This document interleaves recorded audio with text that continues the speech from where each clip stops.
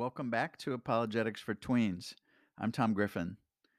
Let's look at the next evidence from science that points to God, the ontological argument. Another big word there. This is an argument from philosophy. Now, philosophy is the study of knowledge, and within that discipline, ontology is the study of essence or being or existence, we might say. Let's pray. Lord, thank you for everything you do for us and all our blessings. I pray that all those who need to hear this message will find the truth, believe in you, and maintain that belief for life. For those who do not know you yet, Lord, I pray that you'll open their eyes and influence them to become seekers and find the Holy Spirit waiting for them. Please bless this lesson and let your word speak through me that everyone needs to hear. Amen. It's unlikely you will hear very many Christian apologists talk about the ontological argument. It just seems too bulletproof, maybe, remarkable, and simple for some to believe it. It's come into modern debates mainly through Christian philosopher William Lane Craig.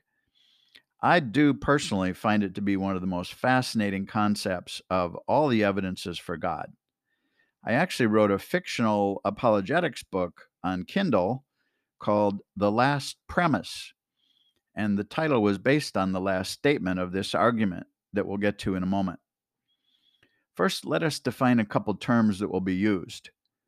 Maximally great being is the greatest conceivable being with all the greatest attributes of such a being, including power, intelligence, love, existence, and so forth. Whatever we can conceive of as the most desirable traits that such a being has, that is what we would call a maximally great being. If there was any being greater with more desirable attributes, then that would be the maximally great being. Now, could there be more than one maximally great being? No, then one or the other is not maximally greatest. Next, the term all possible worlds. This is a conceptual idea within philosophy to advance arguments about what could be and could have been. So the idea is that the universe and our world could come into existence in many other possible ways than it has. Our world could exist in innumerable other ways than it is. But our world is the way it is of all the potential possibilities. Probably an extremely large number of possibilities other than ours, if not an infinite number. Now let's define the formal argument as follows. It is possible that a maximally great being exists. If a maximally great being exists, it exists in some possible world. If it exists in some possible world, then it exists in all possible worlds. Therefore, a maximally great being exists. Therefore, God exists. Wow, the beauty of that airtight argument just overwhelms me sometimes when I think about it. What we've just shown here is in the most formal and valid argument within the rules of logic. We begin actually arguing a possibility that God exists, but we end up in a certainty that God exists. Although for many who cannot refute the argument and say it doesn't make sense or it's foolish, I say it's beautiful. In fact, if God does exist, it seems to me this would perfectly fit the likelihood he created logic to allow us to not only find but prove him. Now, for someone to refute this argument, they have to attack one or more of the statements, or what we call premises.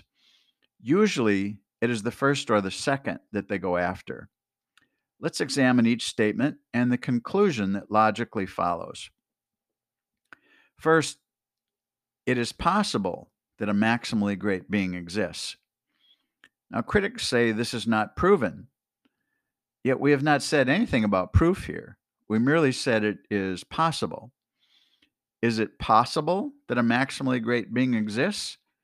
We have so much evidence for God as we're in the process of discussing. How can anyone say it's not at least possible? There are hundreds of good arguments for God. Recall that we said if you multiply the probability of all of them together in the cumulative case for God and Christianity, it can result in it being more than likely that God exists and that Christianity is true, at the very least. But we've not even made that claim yet here, merely that it is possible. That's just lovely. In the second statement, if it exists in some possible, imaginable world of all the near infinite possibilities for how a world might be created. Critics may insist that we're saying it does exist, but we only say that it is possible it exists in some world that might be created of all possibilities.